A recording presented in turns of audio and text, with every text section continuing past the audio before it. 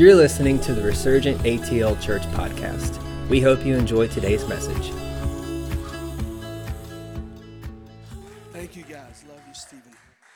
Let's give the praise team a big thank you. Let's give the praise team that was here. Here. Come on, how many enjoyed the praise and worship every week? How many enjoyed the praise and worship that came out of you? How many know you brought something with you? How many are glad that it doesn't matter who has the microphone every time we meet? You know, in the old days, they used to say in the churches I was kind of around and grew up in, they would say things like, you know, nothing happened today. The Holy Spirit didn't move. And what I would say is, well, what happened with what was in you? Why didn't you bring it? You know, what did you do with what was in you? Because there's more than enough in you, right, for the miracles that are needed, not only in this place, for the city. But I'm excited about, love Chris and Terry, and they, of course, send their love and greetings. And I'm sending them pictures of you guys because they miss you. They're on the way back. And I had a message that was, I like to prepare ahead of time. I can be spontaneous because I am prophetic. Not pathetic, but prophetic. I do believe in preparation. The older I get, the more important preparation is. And I used to in the old days when I was pastoring. I've got some people here, some friends that are in the room that were part of the ministry that I pastored. Thank you guys for being here. But in the old days, I would have I'd have 5 messages, and I didn't know which one I was going to do until the praise and worship transition. And man, that's scary when you live that way. And as I got older, I've started, okay, this is what he wants to say, and this is what I'm going to do. So last week, I put 10 pages together. Man, it's a hot one, right off the press, never preached before. And then 2 days ago, he wakes me up and gives me something completely different. But I mean, that's okay. And so I'm excited because I believe this is a prophetic word. It's not just a sermon. It's not just me preaching, but I'm going to release something over this house that I believe is going to change and set the pace for what happens over the next few weeks and months into the end of the year. How many believe that's okay? All right. Let's start in the title of my message today, and they're going to put the scriptures up, From Trickle to Floods. From Trickle to Floods. Exodus chapter 33. We're going to start there. We're going to read some scripture today. How many say it's okay to read some scripture? Give some context. Exodus 33, verse 7. I'm going to start reading. Moses took his tent. He pitched it outside the camp, far from the camp. And he called it the tabernacle of meeting. And it came to pass that everyone who sought the Lord went out to the tabernacle of meeting, which was outside the camp. So it was whenever Moses went out to the tabernacle that all the people rose. Each man stood at his tent door and watched Moses until he had gone into the tabernacle. How many are glad you ain't got to watch somebody else go in, but you can go in yourself? Verse 9, it came to pass when Moses entered the tabernacle that the pillar of cloud descended and stood at the door of the tabernacle. And the Lord talked with Moses. How many are glad that the Lord doesn't just talk to Moses, but he talks to you? Come on. All the people saw the pillar of the cloud standing at the tabernacle door, and all the people rose and worshiped, each man in his own tent door. Verse 12. Then Moses said to the Lord, see, you say to me, bring up this people, but you have not let me know whom you will send with me.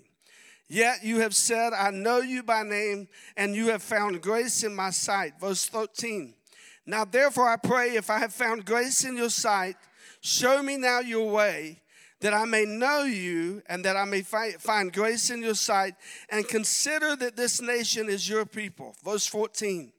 And he said, my presence will go with you. Somebody say that statement. My presence will go with you, and I will give you rest. And then he says in verse 15, Mo says, if your presence does not go with us, do not bring us up from here. For how then will it be known that your people and I have found grace in your sight, except that you go with us? And so we shall be separate. Now notice, I'm not going to preach this, but notice he says your presence will go with us, and so we shall be separate. That word separate actually means holy. So the fact that he goes with us is actually what makes us holy. It's separated unto God. Woo, that's a message in itself. I'm not going to preach that today. Your people and I, from all the people who are on the face of the earth. Father, I thank you today for the word. I thank you for the activation that's going to take place at the end. I thank you that this word is going to be life and spirit. Lord, that it will transform us and it will change our mindset so that we can see the manifestation of everything you want to do in our lives and those that are around us. In Jesus' name, everybody say amen and amen. So we notice in the text here that everyone who worshiped the Lord, they did it at their tent. And we know that, how many know that worship includes sacrifice? We offer up what? Y'all work with me. We got a guy over here that teaches. He lives and breathes it and pours it into us. We offer up the sacrifice of praise. But, some people worship their comfort zone. They're really not worshiping God. They're worshiping their comfort zone. And what some people call worship is absent of sacrifice. And here's the thing. I don't want to go to church. People say, well, I don't want to go to church since COVID. I don't like COVID or COVID. Since COVID, people have made excuses. I can just stay home and watch it online. But convenience, and I'm all for that. If you have to stay at home and watch it online, yes, the anointing is transferable. Yes, the word of God will change you. But you cannot replace this. And the reality is that many times we have convenience is what we go for, and convenience is not true worship. And here's what Moses is saying. I need the tent experience to be with me all the time.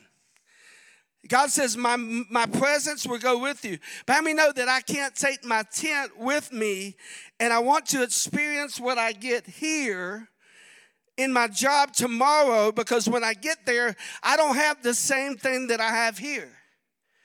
That's what Moses is saying. Listen, tomorrow I got to go to my job, and I don't have the praise team with me. I don't have the ministry team. I don't have all these people around me to encourage me. And he says, it's all right, Moses. He said, I'm going to go with you. And so he says, God says, he says, I can't take the worship team with me out there. And God says, I'm going to send an angel with you. And Moses says, I would rather be with you in the wilderness than be in the promised land with an angel. Come on. Moses said the issue isn't that we don't meet. He says the issue is that I need you with me all the time. How many believe that is your prayer? I need what I experience in the tent to be with me all the time. I love your presence, but the challenge is when we leave the tent, which is a sanctuary, and we go throughout the day, yes, this is a great Sunday, and God did something incredible in this time we have together, but tomorrow I've got to go to work.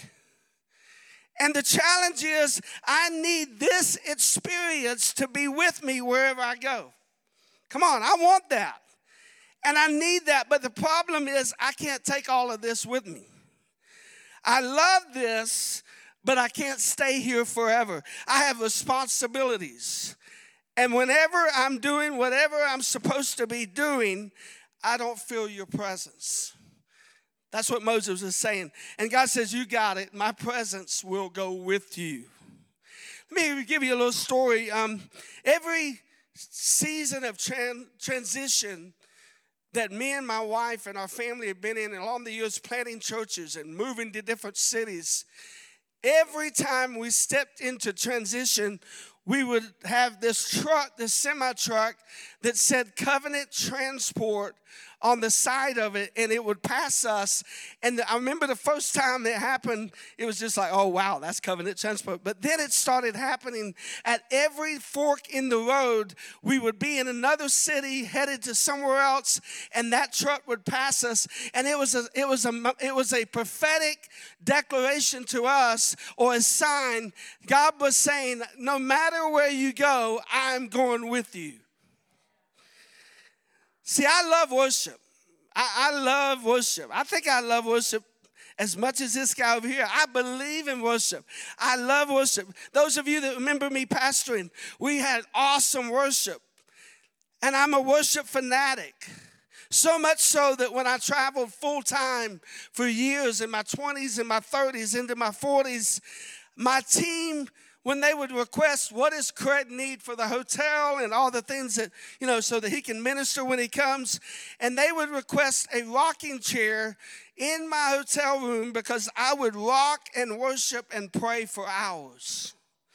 One time, this is a true story, at a conference in South Florida, it's a big conference, the presence of God, I was in such a deep encounter in my hotel room in that rocking chair that they literally had to come, pick me up, carry me to the vehicle, and drive me to the service. As a young child, I remember in a church that had pews. In the old days, how many remember the pews? In the Assembly of God Church in Florida, I was just a young little boy. I wasn't even a teenager yet. I was sleeping under the first pew. I mean, when you get that close, it's dangerous. I was sleeping under that first pew, and when I woke up, I literally woke up, I was praying in the Spirit. Rivers of tongues was coming out of me before I even knew what tongues was. Benny Hinn, years later, had the honor of, Benny Hinn prayed for me and my mom. I was just a little boy, and my mom was standing behind me, and she was holding my shoulders. And the power of God, I was up on the platform. How many have ever seen Benny Hinn's meetings where people go up? I was on the platform with my mom, and Benny Hinn was at least probably from here to that wall. And he prophesied over me as a kid. He said, you are going to carry an anointing that's going to shake nations. And he stretched his hand, and the power of God hit me and my mom to such a degree that when we fell, but that wasn't the crazy part. The crazy part is I'd never fallen before, and when I fell on the floor, I could not get up. I'm trying to get up, and I can't move. The reason I'm sharing that with you, are y'all with me today? This is going to be house talk. I'm not preaching. I have a huge value for God at the tent. I believe in what we just did this morning and what we do every week, but I want to show you something. How many will let me stretch you just a little bit? Come on, how many will let me stretch? Not very many hands. How many will let me stretch you just a little bit? How many want to grow? Get a new mindset. Romans chapter 12, we'll read just the first verse. Paul writing says, I beseech you therefore, brethren, by the mercies of God, that you present your bodies as a living sacrifice, holy and acceptable to God, which is your reasonable service. Here's my problem. We call all of this worship. And I believe that. But the problem is we don't call everything else worship when we dedicate our bodies to the Lord. And here's what happens. We create an expectation when there isn't music and there's not a praise team and there's not someone doing the transition and there's not other believers around us. We're getting locked in here, but we begin to think that we have to have this to have God. Oh, I know I'm challenging. We have worship music, and it's got to happen just like this. It's got to be sung this way, and it's got to sound this way, and it's got to build up to a high point, and then we got to hit a climax, and then God might move. It creates an expectation that if I don't have this, I can't get that. And listen, the Lord woke me up 2 days ago with this message. I have a concern that we have created dualistic Christians who believe that worship has something just to do with the music rather than to do with the sacrifice. Because I cannot live in here. I cannot stay with the worship team 24/7. Stephen isn't with me 24/7. I don't have the ministry team to pray for me 24/7. And the reality is, I need the Lord more out there than I do in here. And I'm concerned that we believe all of this has to happen for something mighty to happen out there. This is not one of those popular messages. What I'm saying, listen, and what I'm saying is I love all of this. But when you receive Jesus Christ, you become a living sacrifice. Matthew 6:33 says, seek ye first the kingdom of God and his righteousness, and what? All of these things will be added unto you. And most of us have been taught that if you first seek the kingdom, and then you seek your family, then your church family, however you want to put the order, and then your job. But I want to say this to you and to me today. If it's not in the kingdom, you shouldn't be doing it. Because when you receive Jesus Christ, nothing is secular anymore. Oh, it's quiet in this. Everything you do is sacred to God. Jesus said, when you give a cup of water in my name, he said, when you give a cup of water, you do it in my name. In other words, the smallest detail in your life is worship to God when you dedicate your life to him. And when you get this, it takes what you do for a living and pulls it into the kingdom. It takes your job and pulls it into the kingdom. It takes your business and it pulls it into the kingdom. And then you realize you are in the ministry. Am I preaching? I grew up my whole life. My wife will tell you. I don't have time to go to the story, but my aspiration when I was younger as a teenager and my spiritual father, and we had a great church, all I wanted to do was be on staff, get paid, and have a title. I thought if I could get on staff, that was the apex of everything in Christ, and I have arrived. But then I realized that I thought only the people who were paid by the church were actually in the ministry. And I thought if I didn't work for money, I thought I was actually working a job to work for money so I could give it to people who did the sacred work, not realizing what I was doing was the sacred work. Woo! And what I'm saying is that what Stephen does with the keyboard, I love Michael, man. I think it's Michael, right? Yeah. Michael, when he plays worship, when he leads, I love all of them. They all bring something different. But when Michael leads, when he's playing up here and he's worshiping radically like a radical kingdom rebel that's busting hell up, it does something inside of me. But watch this. What Stephen does with the keyboard and Michael does with the guitar is no more holy. Greg, wave your hand. Everybody look at Greg in the back. Wave your hand. Greg works for Glock. He works for Glock. He used to be a part of our church, used to be on the praise and worship team. I'm going to start making a demand on him to get what he's got in here because he's got some things to bring. But what Greg does with the guns at Glock, because he dedicated his life to Jesus, therefore when he works on guns, because he dedicated his life to Jesus, he has become a holy sacrifice, and what he does with guns is holy to the Lord. And when you get this, you begin to anticipate that God is with me all day long. God cares about me taking care of my customers. God cares about me working with kids. God cares about me doing landscape for people with excellence.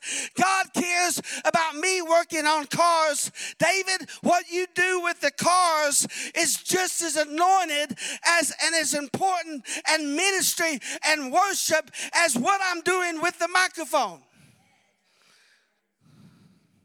So quiet in here. You know why? Because you're going to have to take ownership of that. You have a responsibility. If our city is going to be changed, it's not going to be changed by me. It's going to be changed by you.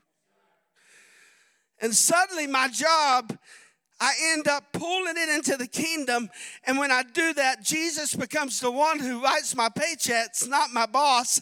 And that's a whole nother message. And then all of these things are added to me. Are you getting this? Why is it? Oh, yeah, we seek the kingdom and his righteousness and all these things. And where are all these things? Well, it's because we don't recognize that the kingdom is not in here. This is the ecclesia. This is the church. Kingdom is when the king in you goes to wherever you put your feet and his kingdom starts manifesting there. God Almighty. Oh, boy. Listen, this word challenged me. Because I thought we were doing good. Yeah, I thought we were doing really good. He asked me, how you doing? I think we're doing pretty good. We got great worship. We got great people. We got, we're going to have our own building soon, but this will do. Yeah, he said, okay. I need to talk to you. See, we think that, this has always been me. I'm a feeler. I got to have music. I got to have my worship team. It's got to happen this way. When the customer walks in the store, there's got to be worship music playing on the speakers. And then we're going to we gather in the back, 3 of us, and we pray in the Spirit, and then God moves. But what if you can't do that? Does that mean God's not going to move? He said, my presence, turn to your neighbor, my presence will go with you. Say that to them. And the reality is, for us to understand this, we have to know this principle that what we believe matters. Think about up here pretend those 2 tangible but invisible doors. This door says the kingdom of God, and this door says the kingdom of darkness. You have 2 keys, and both of them say faith on it. One key says, I believe something terrible is going to happen to me. So when I open that door, what happens? The floodgates of evil come in. The problem is Isaiah 54 says, oppression will be far from me, and I will not fear. But we know the opposite is true. Oppression, it could be this way. Oppression will be close to you because you are afraid. And the more that you're afraid, the more you keep opening that door. Have you ever heard somebody say, the devil's after me? You know what I tell them? You know why the devil's after you? Because you believe he is. You're opening that door by faith. Fear is faith in the wrong God. I don't even like to say the wrong God. And even when I write it little g. But I'm not even going to give him that, little g. I'm going to say it's faith in the wrong person or the wrong thing or the wrong side. You want me to break it down? If a little boy comes up to me, I got muscles a little bit. I got a little bit of strength. Little boy walks up to me and says, I'm going to beat you up. I'm not afraid. Why? Because I don't believe him. But I mean, if a 280-pound gangster comes up and says, I'm going to beat you up, I might be a little afraid. Except I can outrun him. I believe him. Watch this. That's why I have anxiety. And when I have anxiety, I open the door to evil. Both kingdoms work by faith. The spirit realm works by faith. And so when I believe God, I open the door to the kingdom. Now watch this. I used to have some pretty wacky people come to my church. I'm not saying whatever I believe, therefore it's true. I'm a unicorn, I'm a unicorn, I'm a unicorn. I can say I'm a unicorn and believe I'm a unicorn, but I ain't no unicorn. I'm actually unlocking a door and inviting what I believe in. So how important is it, listen to me, how important is it that what I believe is actually true? Listen, I believe, therefore it is true, but let me say this, John 8:32. Jesus said, you will know the truth, and the truth will make you free. The word truth there is not logos or rhema. It is the word reality. You will know reality, and it will set you free. But believing in a virtual reality will imprison me. And if I don't believe that something can happen till the worship team starts the music, even in here, and then it's not going to happen. Are you with me? Not because it can't, but because I don't believe it.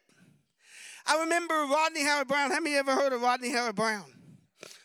When I was younger, I got to be in his meetings in Lakeland, Florida, and the power of God and Holy Spirit and people laughing, and a move of God.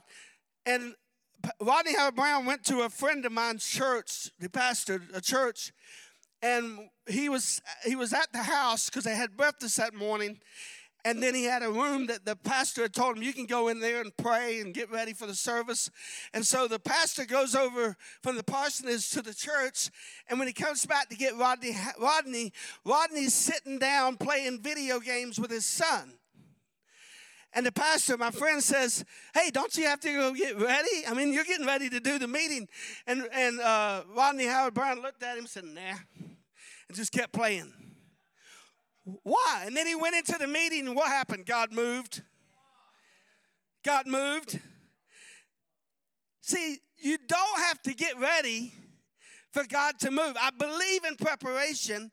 I believe in praying.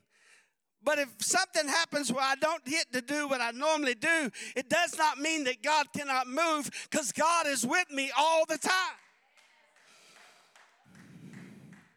I grew up in a church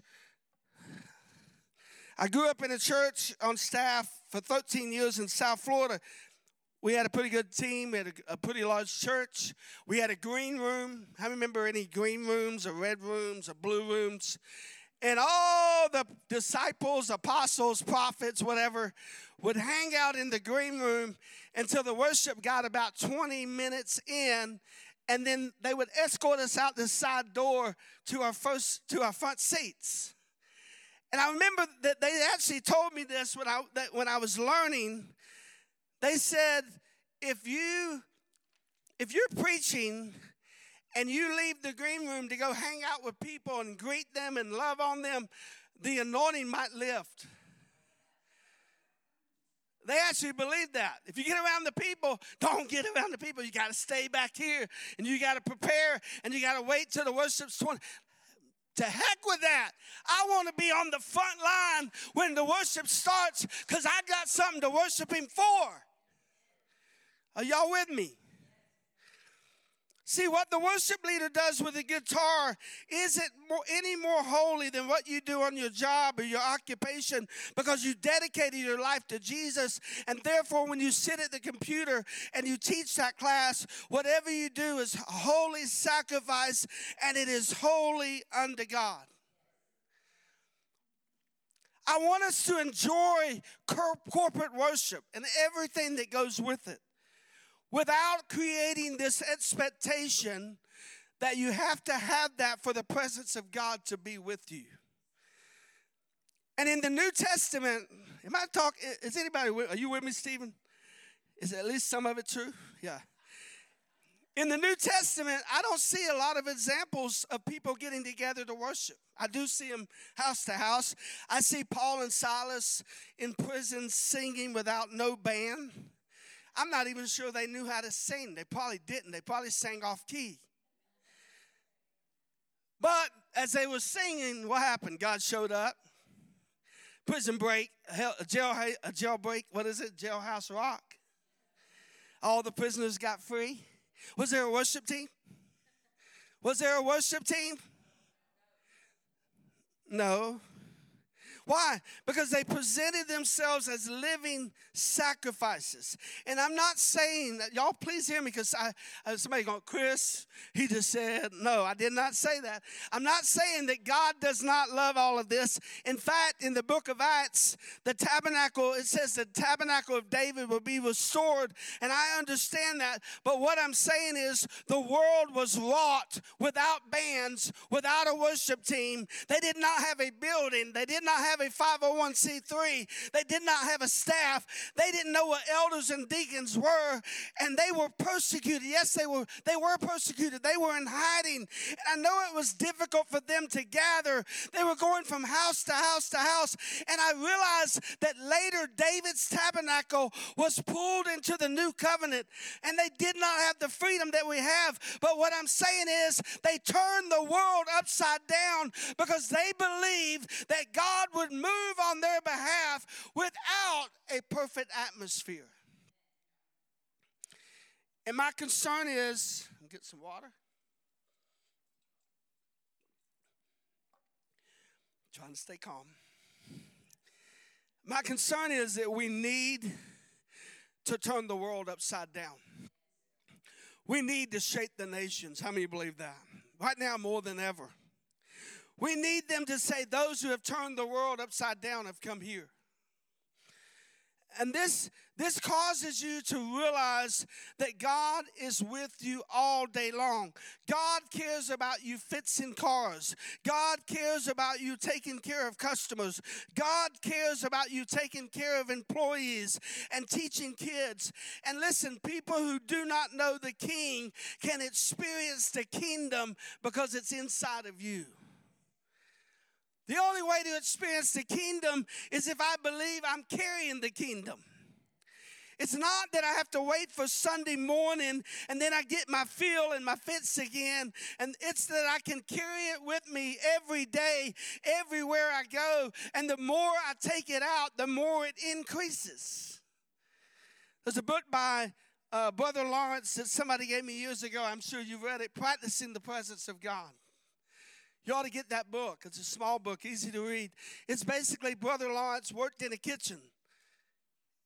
And he began to understand that God was with him in the kitchen and began to practice the presence of God while he was washing dishes.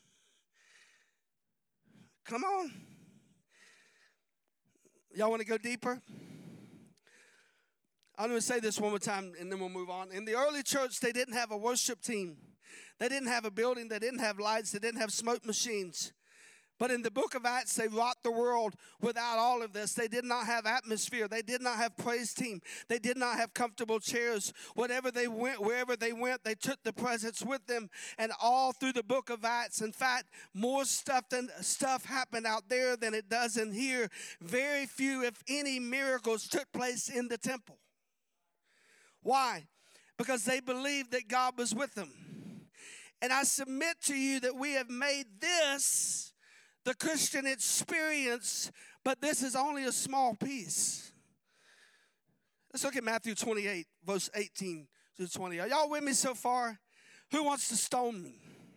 It's all in the Bible. Matthew 28, 18 through 20.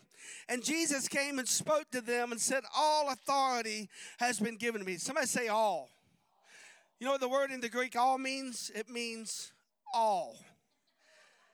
It literally means when he took the keys of death, hell, and the grave, he took the keys to the house to Satan's house, and Satan don't even have keys to his own house. How many know he was completely defeated? Come on, punched in the mouth, teeth gone, completely. Walked him through downtown eternity. He was completely stripped. All authority has been given to me in heaven and earth. Therefore what? Somebody say go. And make disciples of all nations, baptizing them in the name of the Father, Son, and Holy Spirit, teaching them to observe all that I've commanded you. Watch this. And he said, lo, I am with you always, even to the end of the age. What does he say? He says, lo, I'm with you always. My presence will go with you. I will be with you no matter where you go. You cannot leave my presence. He said, I want you to disciple nations. And what I said to Moses, I'm going to say to you, lo, I am with you always. My presence will go with you. How many are glad for that? Let's go Ezekiel chapter 47. We're going to read a few verses here. Then he brought me back to the door of the temple. I actually had a dream about this 2 days ago. He brought me back to the door of the temple, and there was water flowing from under the threshold of the temple towards the east. For the front of the temple faced east. The water was flowing from under the right side of the temple, south of the altar. Verse 2, he brought me out by way of the north gate and led me around the outside to the outer gateway that faces east, and there was water running out the right side. How many know water was running out everywhere? Verse 3, and when the man went out to the east with the line in his hand, he measured 1,000 cubits. He brought me through to the waters. The waters came up to my ankles. Then he measured again 1,000. It came up to my waist, or my knees.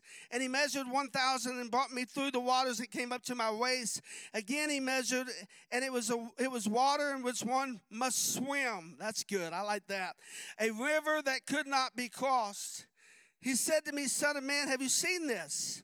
And then he brought me and returned me to the bank of the river. Verse 7, when I returned there, along the bank of the river, there were many trees on one side and the other. And he said to me, the water flows towards the eastern region, down into the valley. I'm going to skip. When the waters reaches the sea, the Dead Sea, by the way, its waters are healed. It shall be that every living thing that moves, wherever the rivers go, somebody say wherever the river goes, they will live.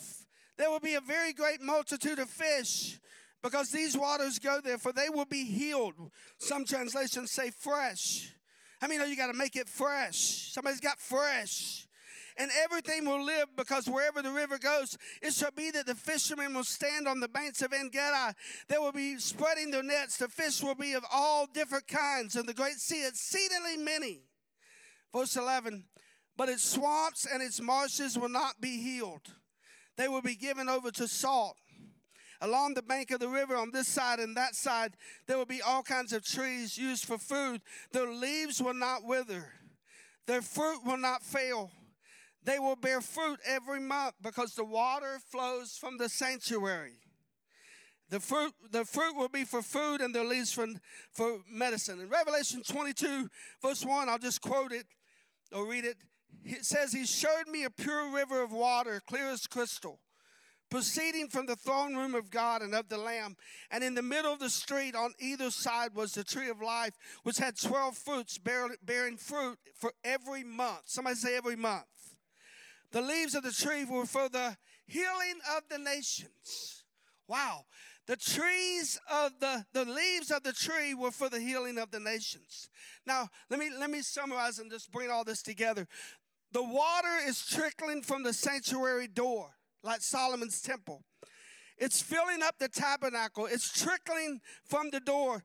And there's a couple things that are happening here that I want you to take notice of. The first one, I want to ask you a question. What is the source of the river?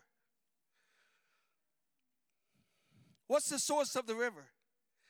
The sanctuary. The river is flowing from the sanctuary. It is leaving the sanctuary. This is the sanctuary. And the further it gets from the temple, the deeper the water gets.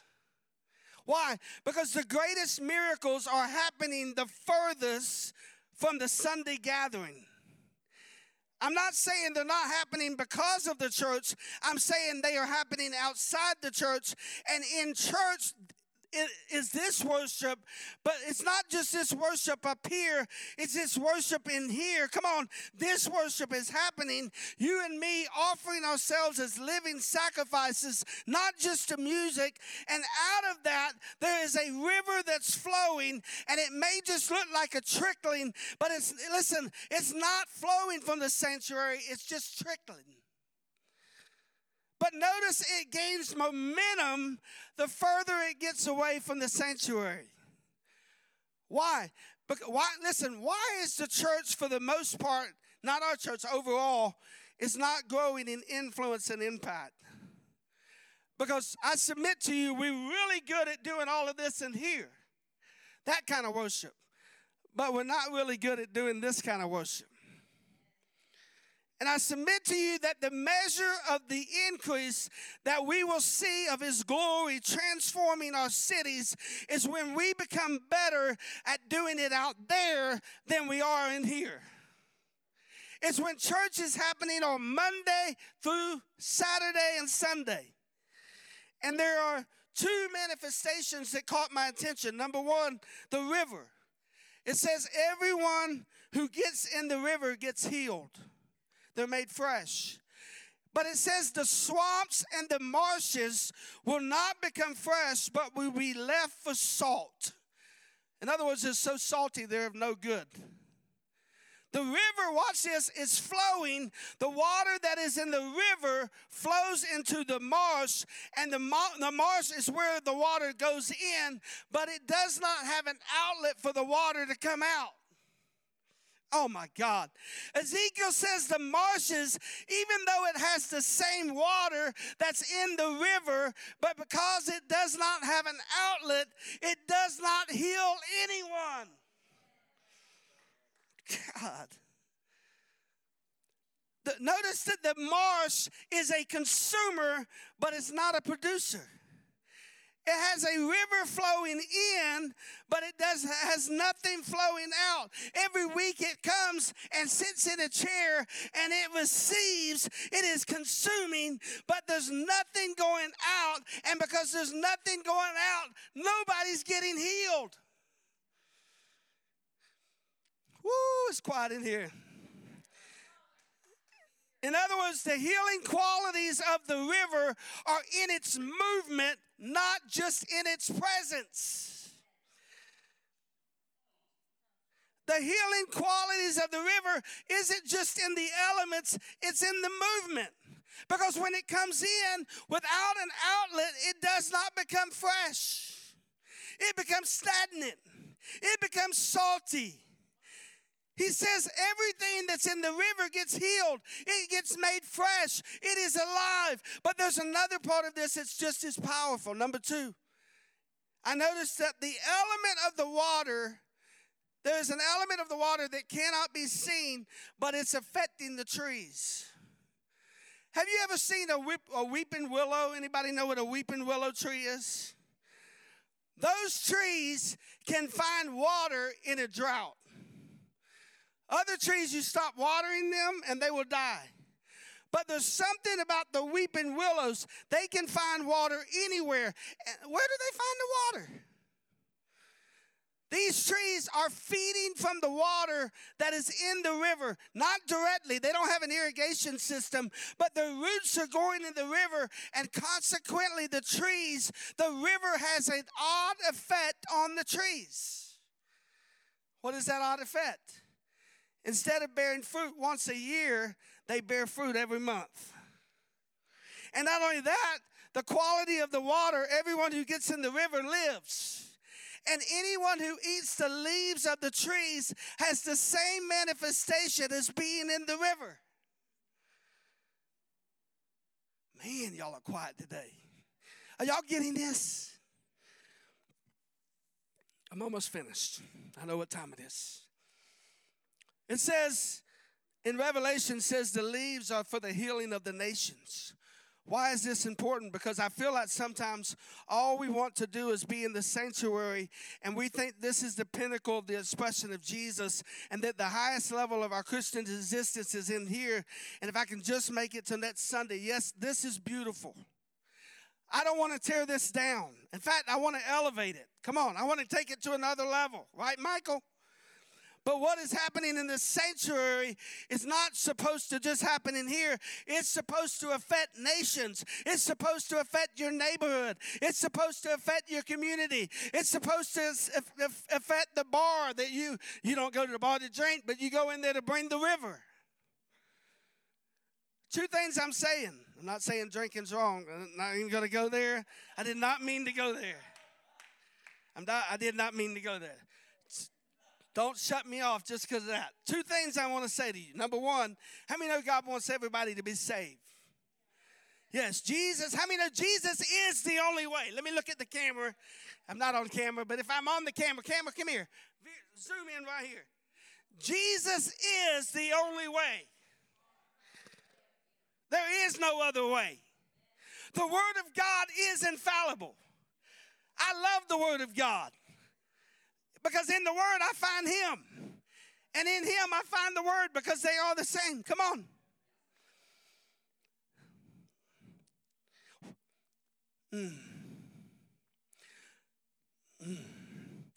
I'm not just talking about everybody being saved. You being saved. What I'm talking about is what is happening in the sanctuary. It comes out of you, and it begins to change everything around you. God doesn't just want people to get saved. He actually wants nations. You can come on, Stephen. He actually wants to transform nations. He wants to heal nations, entire people groups, not just individuals. He wants the same river that's in here to transform Kennesaw, to transform Marietta, to transform Canton, to transform Hiram, to transform Ackworth in Atlanta. He wants it to transform your neighborhood, your workplace. But for it to happen, you have to take what's in here and take it out there. Everybody stand to your feet. I was going to read Isaiah 58, but I don't have time. Maybe I'll pick that up.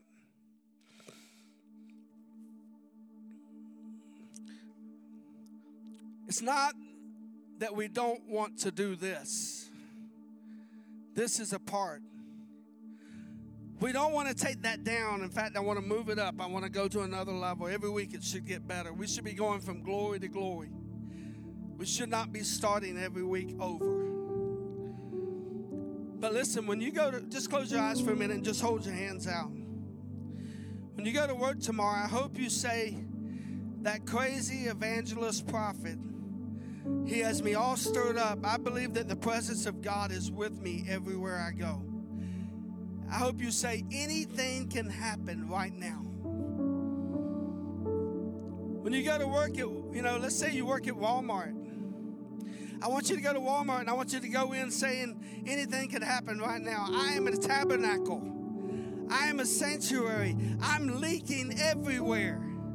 There are streams flowing out from me, and only God knows what could happen right now. I want you to say, I may just be stocking the shelf, and I'm disguised as a shelf stacker. I just look like an everyday shelf stacker.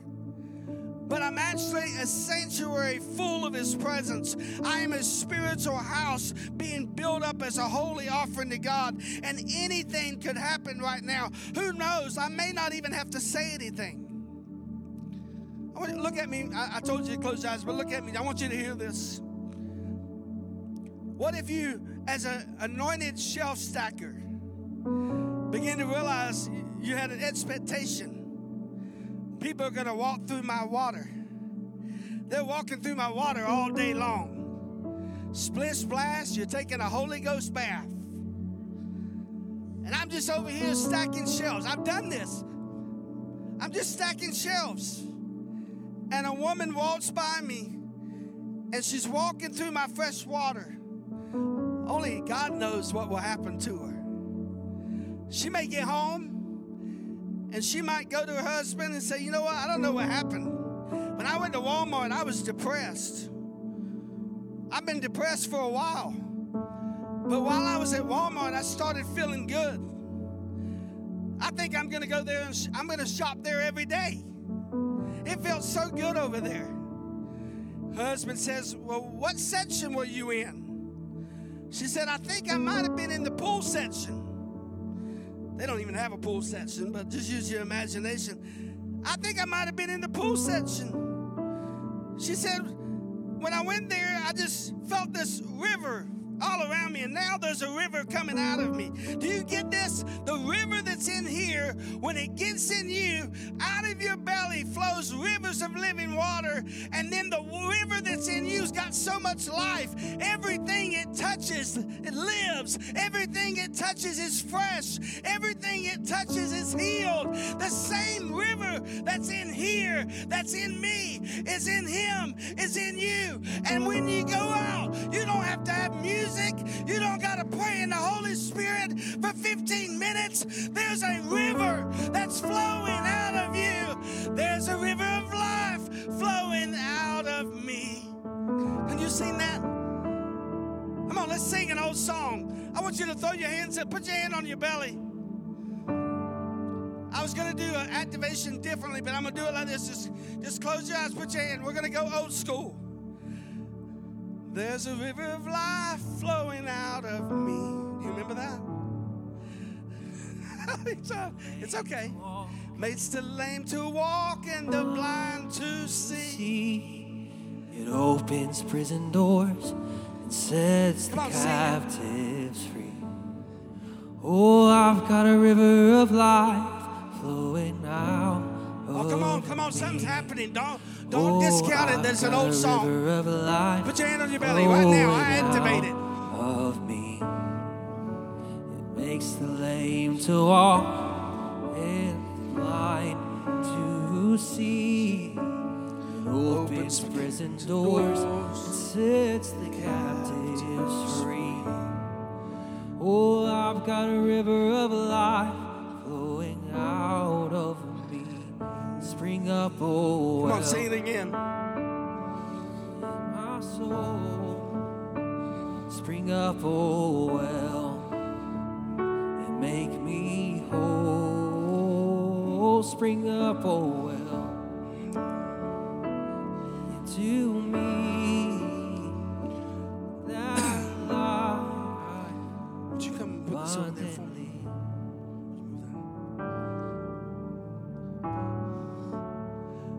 Here's what I want to do. It's 12 o'clock. I'm not going to take long, maybe 5 minutes or so, maybe 10. And I really feel by the Holy Spirit I'm supposed to do this. If you're in this room and you're tired of boring, average Christianity, you want miracles, signs, and wonders to happen outside of you. And before I give you this challenge, I'm going to give you a challenge. I'm going to ask you these questions before I invite you to come. When's the last time you prayed for somebody to be healed and you saw them healed? When's the last time you gave a word of knowledge, a prophetic word? When's the last time that you shared a testimony and your story? When's the last time you led somebody to the Lord? Come on, the Lord, this wasn't the prettiest message, but this is a message God said this is for us now. When's the last time you took a risk and got out of your comfort zone? When's the last time you let what is in here get out there, and it's flowing so much out there that people are walking in your water, and then watch this, then they are coming here to see what God is doing here. I wrote this: we have made Christianity boring, and we've made church the most predictable hour anywhere. We can stay home and predict by our watch what is happening. Why? Because we are not letting the trickle that's in here become the flood that's in the streets. Isaiah 58, I was going to read it, and I'm going to give you this challenge. I'll go more later, but go home and read it. Isaiah 58, the people, they say, you know what? We're fasting. We're crying out to you, God. We're fasting. We're seeking righteousness. We're doing justice. And then God says, that is not the fast that I'm pleased with. He said, I know you're worshiping me, but that's not the worship that I really want. And I said, well, God, you said if I humble myself, you would exalt me. If I humble myself, if I position myself in humility, then God, you will be pleased. And then he says in that text, he says, that's not really what I'm looking for either. And then he says, this is the fast that I have chosen. He said, I want you to feed the hungry. I want you to clothe the naked. I want you to repair the broken. I want you to repair the desolate cities, the places that have been robbed of its identity from heaven. I want you to reach the widow and the orphan. I want you to reach those children that are being put into sex trafficking. I want you to do that. That's the worship that I'm seeking. You can read it later. And then he says, watch this. He says, when you do this kind of worship, he said, your light will rise like the morning sun. He said, healing will break out speedily on the right and on the left. He said, glory will be your rear guard. He said, and then he says, watch this, Josh. He says, then your prayers will be answered. What is he saying? We think this is what he wants, but he doesn't want, he loves this. But what he really wants is for you to become a living sacrifice, holy and acceptable unto him, which is your reasonable service. And let me tell you something, that text, I don't have time to talk about this, but it says when you do this, you are no longer conformed to this world, but you are transformed by the renewing of your mind. That word conform, it means to fit in. It means to fit in. It means to adapt. God did not cause us to arise and reflect. He's called us to arise and shine. That's a whole nother message. I'm not watering down what I believe or what I have to try to fit in and be like the world. I have something inside of me that Jesus came to die for, and he bought it and put it in me so that the world may know him. You're a chosen generation, a royal priesthood, a holy nation, a peculiar people who have been called out of darkness to show forth this marvelous light. If you're in this room today, come on, who cares about the buffet? I just need 10 minutes for us to get with God. If you're in this room and you say, I want rivers to flow out of me. I want rivers to flow into my job. I want to change my neighborhood. I want my business to come into the kingdom. I want my family to come into the kingdom. I want to see the King of Kings, his kingdom everywhere I go. And these signs will follow me because I believe. If that's you, I want you to real quickly come down to the front. We're going to gather for just a moment. Come on, we're going to sing that song one more time. I'm going to come and I'm going to have my the team. We're going to come and just lay hands on your belly. I want you to put your hands on your belly as you come.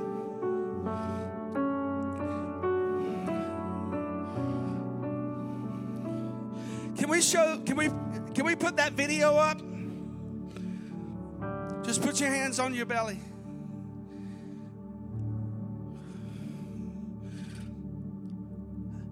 I want you. How many understand I'm not mad at you? I just believe you're powerful. I just believe. I remember Melissa last Sunday. She came up to me during worship, and she thought she did this for her, but she really did it for me. She came up in worship. She came up and kind of nudged me, and she said, I see strength on you. Is it all right if I share that? I've been going through a hard week. I see strength on you, and I need it. And I put my arm around her, and I didn't pray. You saw the picture. If you see it my face is really contorted. I'm like, I look like that. But I was passionate. I said, Lord, Father, I thank you that what's in her is more than enough. And I call for it to rise. He gives power to the faint and to them that have no might. And the power of God went out of me into her, and she fell to the ground. And I believe you were having an encounter. Was your week better? When she did that, she didn't do it for her. She did it for me.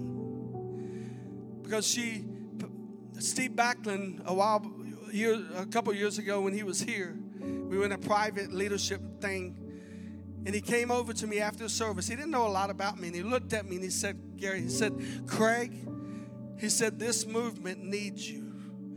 God's called you to be a father in this movement. I don't have to be a pastor. I was a pastor for years. I don't need to be on staff. I don't need a title. I don't need a special seat. I work a regular job. I get a paycheck. But I'm doing it unto God. And I'm making a difference there. I got testimonies, people getting right on the computer in different states. I'm all over the nation on that computer, talking to people all day long, ministering to people. I don't need all that. Why? Because I know what's in me. And listen, the same thing is true for you. And what I want is for you to let it out. I want you to let it out. Stop looking down on yourself. Stop not believing what God believes about you. Stop not believing about yourself what God believes. Stop believing about God what God. Start believing what God believes about himself. and start believing about each other what God believes about that other person. You have enough power in you to change your entire city.